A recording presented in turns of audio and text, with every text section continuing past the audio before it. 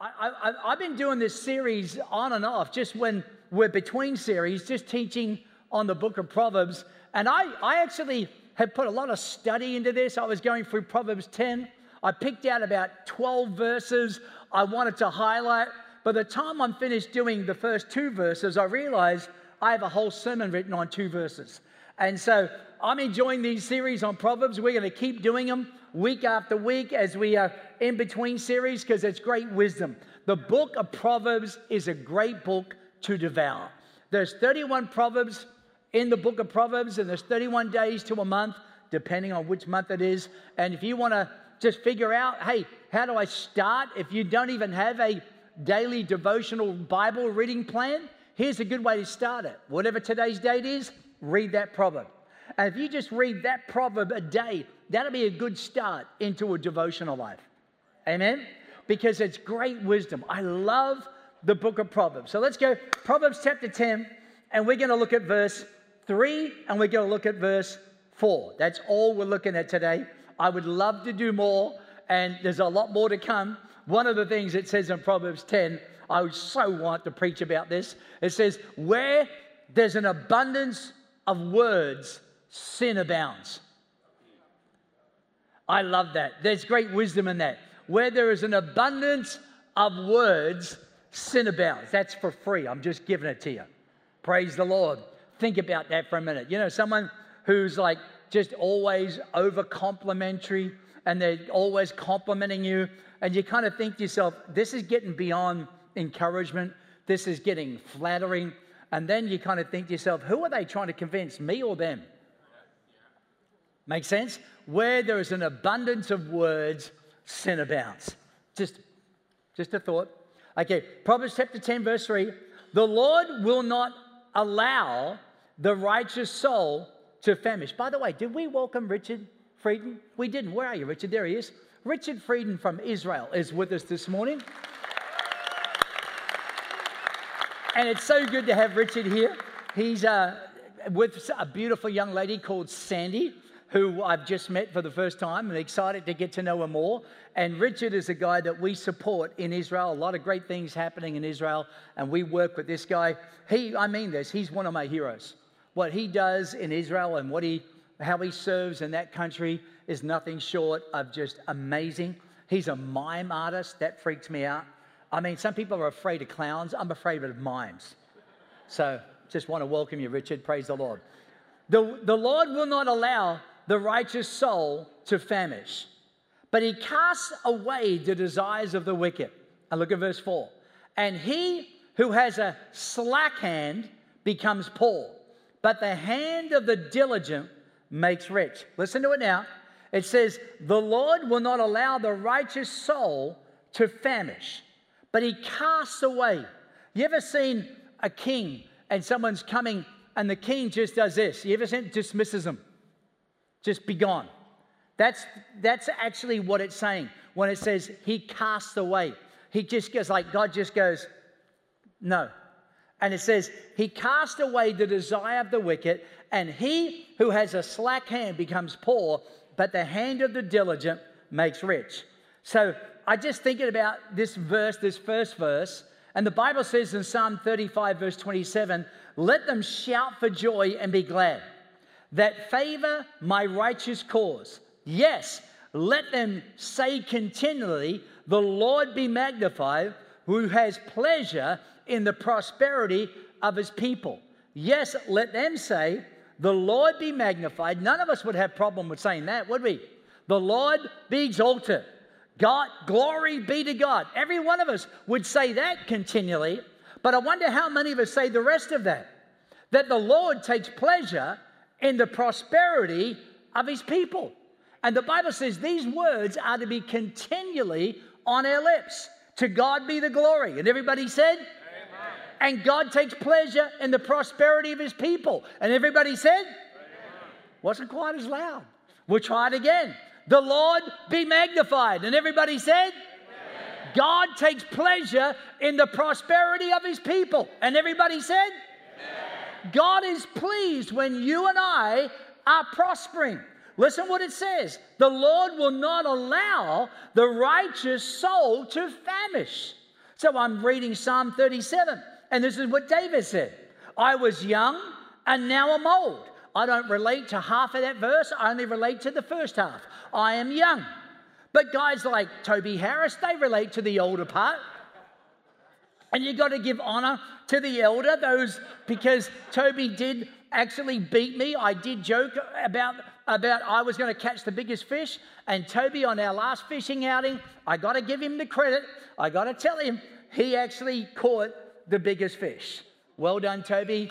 I congratulate you. I humble myself, but I'm looking forward to our next fishing trip. Okay, look what the Bible says. I was young and now I'm old. And this is what he says. I have never seen the righteous forsaken or their children begging bread. Here's the first part of that verse. Number 3. The Lord will allow the righteous soul, will not allow the righteous soul to famish. And David says, I was young and now I'm old. And I have never seen the righteous forsaken. It doesn't mean you're not without challenges. Doesn't mean you're not without obstacles and setbacks. But the Lord does not forsake you. Amen? And the Bible says the Lord will not allow the righteous soul to famish. I think about this.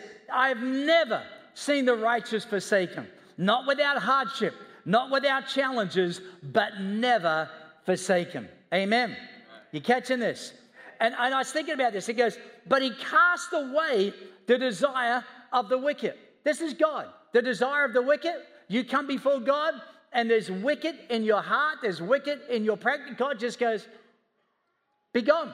Matter of fact, he dismisses it. It reminds me of a scripture. It says, husbands, love your wives, lest your prayers be hindered. Here's what God's saying. Hey, husband, if you ain't loving her, speak to the hand. The ears aren't listening. Now, I don't know about you. It's challenging enough to get God's, I don't mean like God's, it's hard to get God's attention. But you know, when you're praying, you want to make sure you're praying the will of God. You want your desires to be his desires, and yet his desires that you have are God-given. And we need the wisdom to know what is of God and what is our own flesh. And you know, you're wanting to just be the best husband you can be, the best dad you can be, the best man of God you can be. And all of a sudden, God says, if you ain't loving her, you can pray all you like. I'm actually going to hinder your prayers. I'm going to make your prayers harder. Oh, it got very quiet in here. Praise the Lord. And all the women said at least. God says, pray all you like. I dismiss it. Amen. Pray all you want, husband. You can pray, you can fast, you can bind demons, but if you're not loving her, God says, I ain't listening. Now, loving your wife means things like giving her security. It means giving her shelter. It means leading her. It means comforting her. Amen? And so I want to just look at this next verse, because that's Proverbs chapter 10, verse 3. But look at verse 4. He who has a slack hand becomes poor, but the hand of the diligent he makes rich. Listen what it says in the NIV. Lazy hands makes for poverty, but the diligent hands brings wealth. Several years ago, Josh and I were driving down Virginia Beach Boulevard. We were having a staff luncheon, I think it was. And so I said to Josh, hey, listen, it'd be kind of fun. Let's do something spontaneous. And so I said, let's go and buy all our staff 2 donuts each. And it was a big staff meeting. We had a bunch of people there. How many donuts? It was like 120, 150 donuts we were trying to buy. And so we pull in to a Dunkin' Donuts that is no longer there on the boulevard. By the time I finish this story, you'll know why it's no longer there. And so, now to be fair, we did walk in unannounced and, no order ahead of time. But I walked in and I said, can I please have, I'm going to say 120, it was something like that, over 100. I said, can I please have 120 donuts, please? And she looked at me, and there's the whole shelves are filled with donuts. There's over 100 donuts on the shelves. And she looked at me and she goes, well, if I sell you those donuts, I'll have none left to sell to anybody else. And I went, well, now I must admit, I did come unannounced. But I did think to myself, I said to her, I said, they are for sale, right? She goes, yeah. And I said, so the concept is you want to sell these donuts? And she goes, yeah. And I said, so I want to buy them. She goes, but then I'll have none for anybody else. And I'm thinking to myself, make some more. Like, I'm thinking to myself, but I'm trying to be nice. I was trying to be nice, wasn't I, Josh? And so I was trying to be nice. I'm thinking, and then she goes, I'm not going to sell you these donuts because I'll have none to sell anybody else. And I said, but the purpose of the store is to sell donuts. I want to buy every donut in your store. And she goes, I'm not going to sell them to you. I'm thinking if I were the owner of that Dunkin' Donuts and I had an employee refusing to sell donuts to a person, I don't know about you, but I'm thinking, girl, you're fired. Because now, and so finally I said, if you say no, this will be a better story than if you say yes. Because this will be a great leadership illustration that I'll have. But either way, just give me your answer. So she's frustrated, and I see her go and make a phone call. She's obviously calling the manager, the boss, whoever, and I can see her on the phone arguing. But that means I'll have to make more, and I don't want to make more. I don't want to. And so finally she hangs the phone up. She goes, well, which donuts do you want? I said, all of them. And she packed up the donuts. She was not happy. And I thought to myself, this donut store, if this is the employee, is not going to survive. You see, I want you to catch this principle that the Word of God is trying to make here. If you have a slack hand, well, if I actually sell you these, that means I'm going to have to do more work. And I want to tell you, we are coming out of a COVID mentality, and I think we need to get some wisdom from the Word of God again. Can anybody say amen? So I looked up the word slack. I just want to make sure I understood what it was saying in the Scripture, in the context it was used in this Bible verse. And this is what it means. A slack hand means to decrease or to reduce in intensity or to reduce or decrease in quantity or speed. Sounds like post-COVID. We've learned that everything takes longer now, and we've learned to settle for less, right? Service industry. Are you hearing me? And it doesn't. I actually yesterday was at Starbucks, and I was at I forget which one it was. It was over on Independence, and this guy, man, I got to tell you, I find that he works so quick. He was running all over the place, and I said to him, "Dude, what's your name?" And he thought he was in trouble because the order was taking a while. But I watched. He was making all the coffees for all the drive-through customers. He was acknowledging eye contact with all the customers standing there waiting. And I said, dude, what's your name? And he kind of was fearful to tell me his name. And he says, why? I said, man, you are one of the most impressive workers I've seen in years. Well done. You had eye contact. You let customers know. You saw them. They were waiting. You were running around. I just want to tell you, I'm impressed with you. I got to tell you, that man threw his shoulders back, put his chest out, and goes, my name, and I've already forgotten it. So here we go. I want to talk to you about this idea that, listen, the Bible says, I want you to catch it one more time. Verse 4, I want you to catch the verse. He who has a slack hand becomes poor, but the hand of the diligent makes rich. So I thought about this because the Bible uses this other word called a lazy man. Matter of fact, another word that the Bible uses is a slothful man. But I'm just going to go with the word lazy man because I don't want to insult anybody. Praise the Lord. And by the way, please do not think when I preach this sermon, I had you in mind. Whenever I preach anything that goes closely to this, I get some emails back. You are having a shot at me. Well, all I can say is if you throw a rock in the pig pen, the pig you hit is the one that squeals. I know you don't like me saying that, but that's true.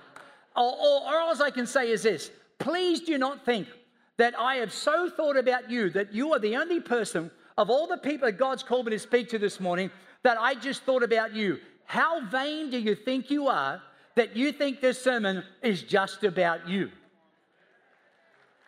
Come on, somebody. So I got to move.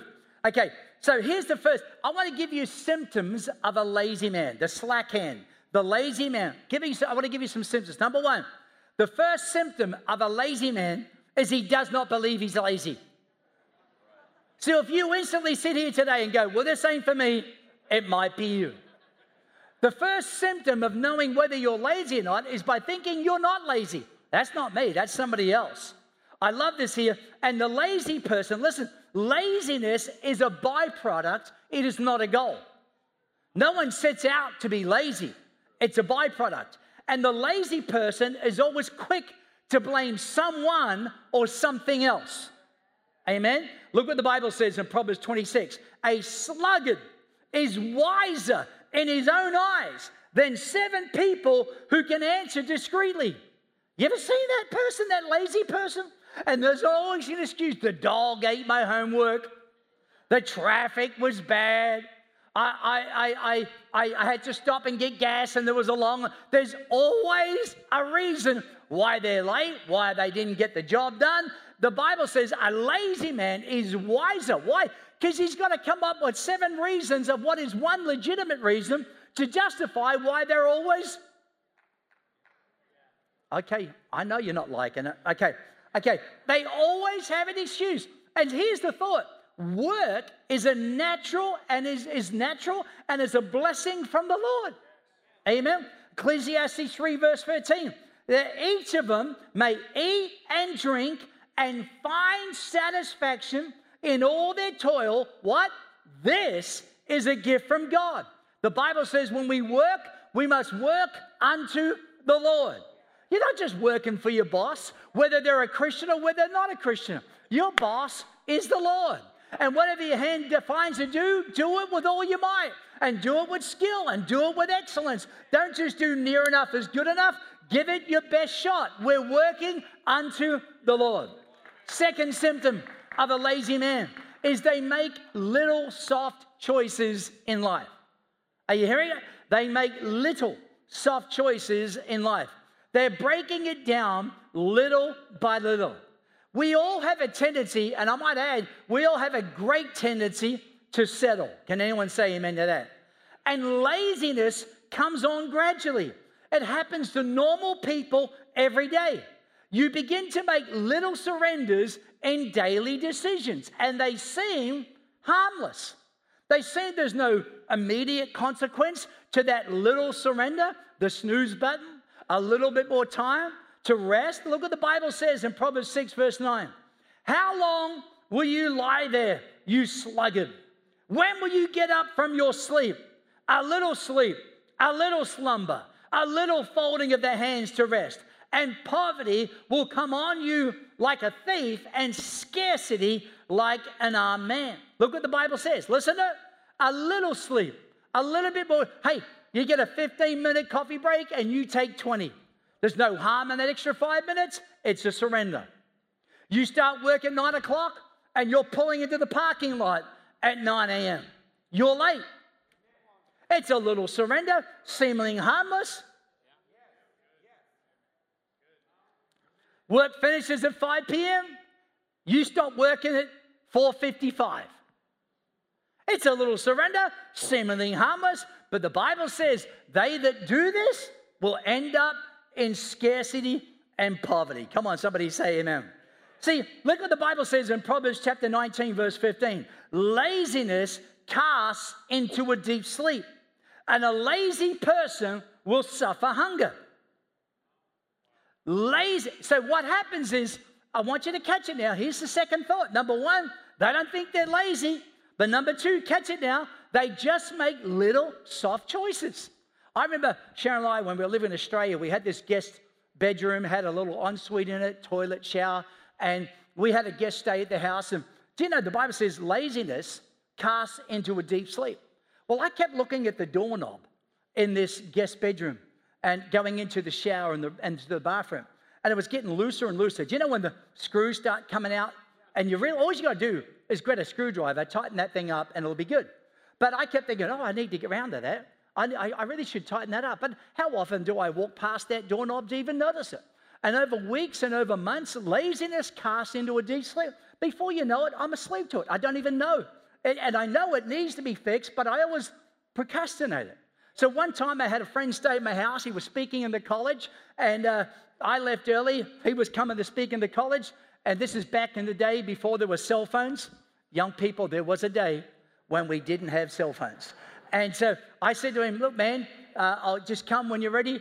And he was used staying in that house, in that part of the house. He went in, and the doorknob finally just fell off. And so he actually somehow got himself locked in. He couldn't open, he couldn't turn. And so he's late to come speak in the college. And I'm ringing the house, no one's answering the phone. So I figure he must be on the way, but he's locked in the bathroom. And he's begging, get me out, please help.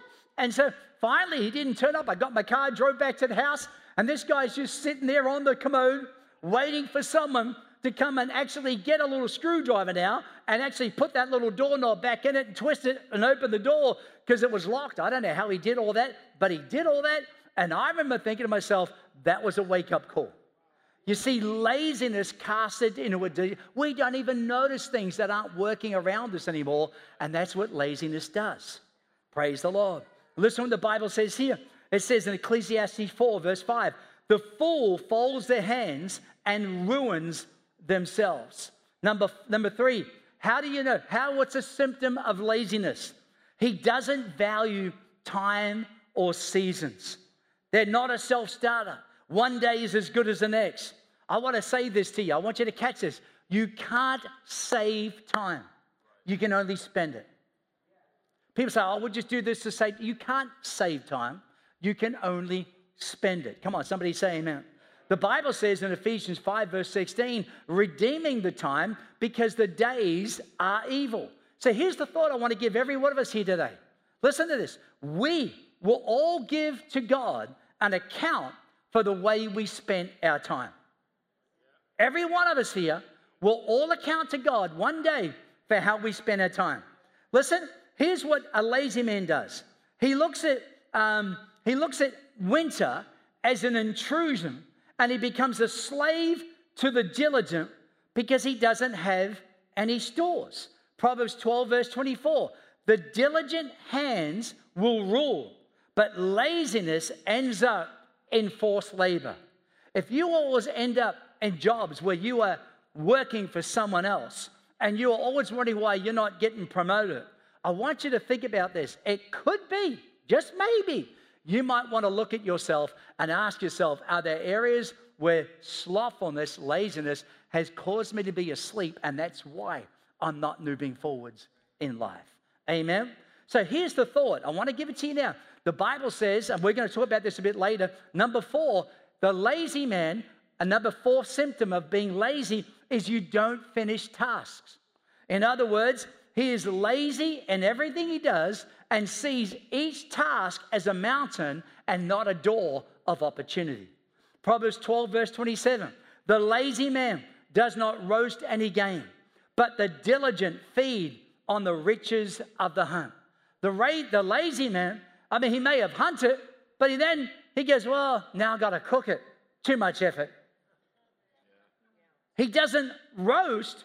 He starts, but he's not a good finisher. And he does it even to his own harm.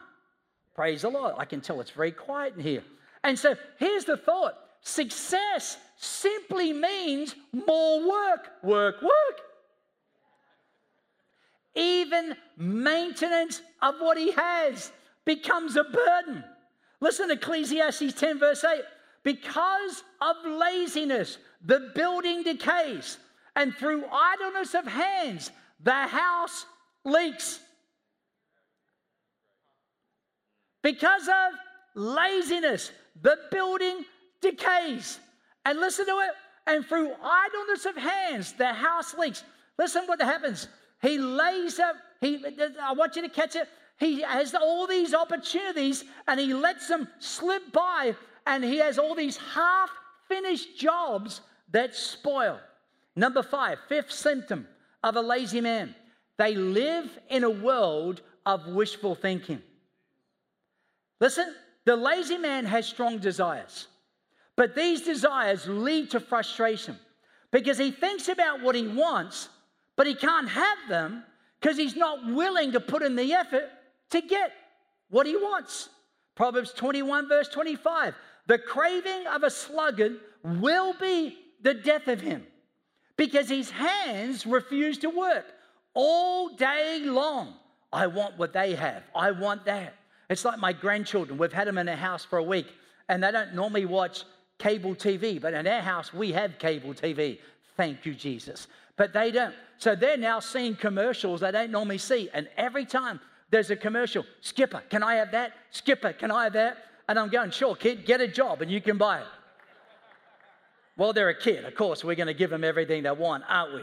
So the craving of a sluggard will be the death of him, because his hands refuse to work. It's not that they don't have desires. You might look at a lazy person and think, well, they've got no ambition. They got plenty of ambition. They got plenty of desires. They're just not willing to work to get it. Okay, I'll keep going. All right. Listen, the Bible says, Proverbs 19, verse 15, laziness casts one into a deep sleep, and an idle person will suffer hunger. This is my favorite proverb. 26, verse 14. How remember that TV show, Days of Our Lives? Is that still on? Days of Our Lives? I'm interested. Whoever said yes, that was too quick of an answer. Clearly you watched that show. Okay, so how's it go? As the sand slips through the hour, see, you all know it. So are the... Okay, I got a proverb for you. Ready for this one? As the door turns on its hinges, so a sluggard turns on his bed. Okay, we'll keep going. Number 6, he brings painful damage to his employer. Oh boy, and this one's true. Those of you who have employees and you're an employer, a lazy person, I want to say this, his presence on the job, listen to this, is actually worse than his absence from it. Listen, the Bible says, Proverbs 18, verse 9, he who is slothful in his work is a brother to him who is a great destroyer. Oh, it's so quiet. Okay, Proverbs 10, verse 26. Who's ever had, you ever started a fire, campfire, and you sit around the camp, you get your chair, and you're watching where the wind is blowing, because you know you don't want to sit where the smoke is? Because there's nothing worse than smoke in the eyes. It makes your eyes water. And so I have an anointing that wherever I sit at a campfire and I watch where the smoke is going, I sit on the opposite side. So by the time I put my chair down, the wind automatically changes direction. He's over there now, and I get all the smoke in my eyes. Does anybody else have that anointing? Okay, listen to this proverb. Ready for this? It says, Proverbs 10, verse 26, as vinegar to the teeth and smoke to the eyes, so are sluggards to those who send them. Yep, vinegar to the teeth. Ew, vinegar. Ugh. I mean, just think about that. Vinegar. It's awful. I hate vinegar. I can't stand vinegar. I don't like vinegar in anything. I mean, we go to some restaurants and people put vinegar on their plate and dip their bread in it. You people need help. Olive oil, absolutely, all day, every day. But vinegar? Ew. As vinegar to the teeth, as smoke to the eyes. When you have someone who's lazy working for you, that's the employer every day. I want you to catch that. Number 7 symptom of a lazy person, he is the victim of self-induced fears. Listen to what the lazy man says. Boy, Proverbs 22, verse 13. The sluggard says, there's a lion outside. I'll be killed in the public square. The lazy man says, it's dangerous out there. The lazy man says, why would I go to work when the government will pay me to stay home? Well, I can get this much money if I stay home, but if I actually work in that job, I only get paid the same amount, but I got to work. Work is a gift from God. I would rather work.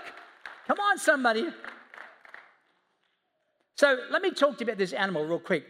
We've got just a couple more minutes. I want to talk to you about this animal the Bible describes as a sloth. Did you know a sloth is a mammal, and it's about 2 to 3 feet long, and it lives in Central South America in the canopy of trees of a rainforest. Its real name in Hebrew is afsluth. And we say afsluth, which means from the Greek word, or the Hebrew word, to be idle. Okay? And it can spend, this one animal, this sloth, can spend an entire lifetime in one tree. Some of us have never been out of Hampton Roads. It is the slowest of all mammals, and it sleeps 15 hours or more a day. And what takes advantage of the sloth? Moths and algae. And they attack it, and its primary occupation is eating. And listen to this. This is studies have been done. When food source becomes scarce, it is subject to starvation. A sloth is hard to detect because it is motionless and it looks like dead leaves. It is deceptive, and its body temperature can vary up to 25 degrees. And how does a sloth view the world? Upside down. That's how most of them spend their time in a tree, upside down. When you're a lazy person, you view the world upside down. You don't see things as they really are. You see things as you are. Come on, somebody. And they're deceptive because they blend in. It's like they're a piece of the furniture. It's like they're there, but they're not doing anything. But they're so used to being there and not doing anything, their brain just doesn't even notice they're there anymore. Okay?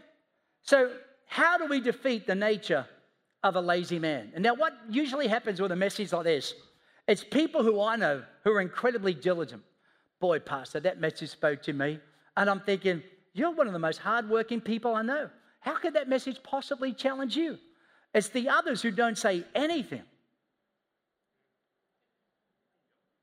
that I think to myself, I wonder if they heard, not me, the Word of God, and challenge us. So I want to talk to us. How do we beat it? Because I want to tell you, it happens to every people every day. It's not a goal, it's a byproduct. We all have a latent tendency to settle. Can anybody say amen? So how do you beat this? How do you defeat the nature of a lazy person? Number one, you counteract laziness with hunger. Listen to what the Bible says, 2 Thessalonians 3. For even when we were with you, we commanded you this, if anyone will not work, neither should they eat. Paul, writing to the Thessalonians, gave a command. You see somebody who's not willing to work, they shouldn't eat. Genesis 3, verse 19. By the sweat of your face you shall eat bread until you return to the ground, because from it you were taken, for you are dust, and to dust you shall return. So here's my thought. If this message is challenging you from the Word of God, and you want to defeat this, one of the best things you can do is do a 3-day fast. And just counteract that laziness with a fast. You will find out just how much you are driven by your flesh. Amen? So look at Matthew 6. When you fast, do not look somber as the hypocrites do, for they disfigure their faces to show others they're fasting. I tell you, they have received their reward in full. But when you fast, put oil on your head, wash your face, so it will not be obvious to others that you are fasting. Listen to this. But only your Father who is unseen, and your Father who has seen who sees what is done in secret will reward you. Can I tell you, there's a reward to fasting. How many are interested in God's rewards? Well, there's a reward that 3 people. How many are interested in God's rewards? All right. There's a reward to fasting. Now, we don't fast to get God's favor, but God actually goes, well done. You are leading yourself. You're denying your flesh. You are bringing discipline and diligence into your life. And if you go about and I'm fasting, everybody, well, then God says, well, then you've got your reward. But if you do it, no one will even know the difference. Then God will reward you openly what you do in private. Somebody ought to give the Lord a hand. Number 2, you got to learn the principles of diligence. Look what the Bible says in Proverbs 6, verse 6. Go to the ant, you sluggard. Consider its ways and be wise. So here's the thought. You've actually got to learn the principles of diligence. So the Bible says where to go to an ant. Do you know you can learn a lot from an ant? I've got a whole study on an ant in my office. I was reading it yesterday in my office. Man, I got to tell you, the ant is amazing. It can lift so much more than its own weight. it can go so much further. It has no real commander as such. It just falls and does what it's supposed to do. And there's all sorts of different ants. It's an amazing study. But let me tell you what I do know about an ant. Basic things. Number one, an ant has initiative. Number two, an ant has self-direction. An ant respects seasons. It knows when to store up for the winter. It knows when to make sure there's enough of food in the storehouse so that they can rest when it's too cold to go out. The ant has the ability to finish a job. And an ant has foresight in planning for the future. The ant shows governance. It shows industry. It has a great appearance of how they work together. It has strength, and it has diligence. Third way you beat laziness, listen to this one, is you realize that laziness develops in stages. And if left unchecked, it will disable me and it will disable you. You see, the first stage of laziness is latent. What I would call that is hidden. This is the inward tendency to reject God's requirements for diligence. And the solution is instant obedience to the prompting of the Holy Spirit. So when God says, hey, go up and pick up that paper you just threw on the ground, instantly you go pick it up. When I was walking out of my house, I saw a dirty pair of socks. I walked past them, and I felt like the Holy Spirit said, Steve, go back and pick up your socks. Well, how do you know that was God? That's so easy. What would make me think that thought? That thought would never cross my mind. Now, whether it was God or whether it was Sharon, and sometimes they sound just alike, all I know is I want to make sure that I'm tuning in to that still small voice. I want to make sure that if there's anything that's even latent in my life, that I'm going to be quick to obey any prompting from God. But then there's initial laziness. This is where taking soft choices in life become a way in which you live. In other words, it's initial. It's, you're beginning to make the soft choices. And the way to deal with that, it now is like, I'm making a little surrender here. I'm hitting the snooze button there. It's no longer latent, but now it's beginning to turn up in my life. I'm making soft choices. How do I beat that? It's real simple. Be accountable to someone for the completion of projects. Hold yourself accountable. I want to do better. I don't just want to deal with anything that's latent, but I want to deal with anything that just starts to turn up, initial. If it's beginning to surface in my life, I want to bring accountability to see that change. Amen? And the last one, and this one is beyond words, crippling, is when you've got what I call disabling laziness. This is where you allow little surrenders to become a habit. You don't even think about it. It's just a way of life for you. You just, what's 5 minutes? I'll just be late. I'm always late. And now it becomes a habit. Well, it's just that little bit more time to rest, that too much TV, too much internet, not enough diligence. And now this has become a habit. Anybody hear me?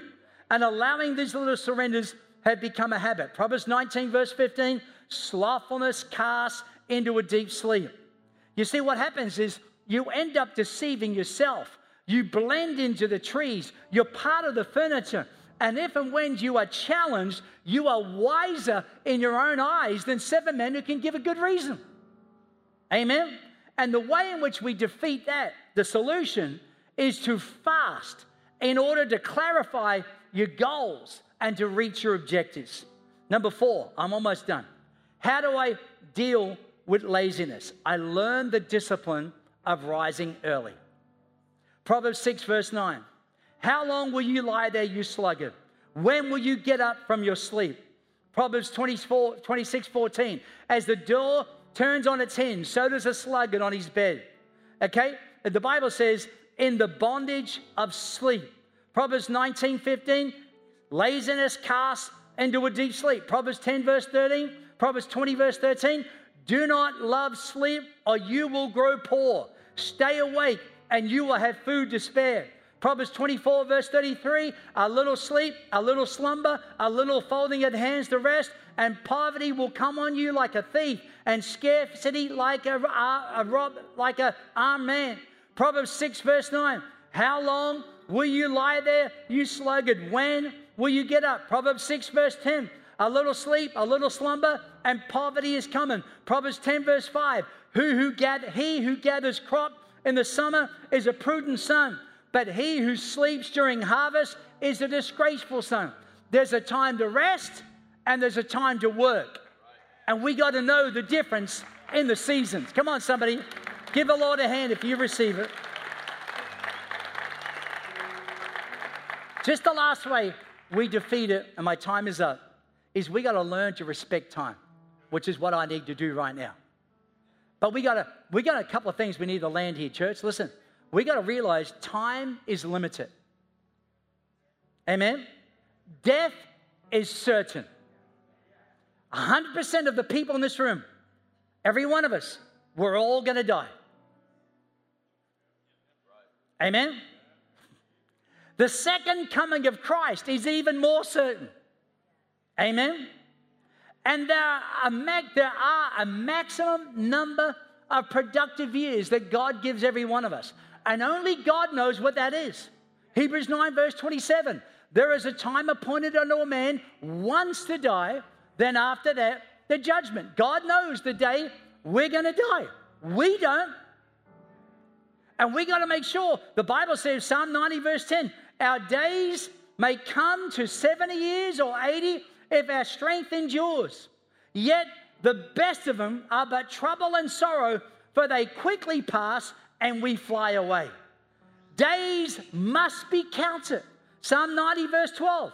It says, actually that's the wrong verse. That says 13. It's supposed to be verse 12. It says, teach us to number our days, God, that we may give an account for every single one of them. Amen? So here's the last thought. Time requires accountability. Our idle words and our idle actions, we will be accountable to God for.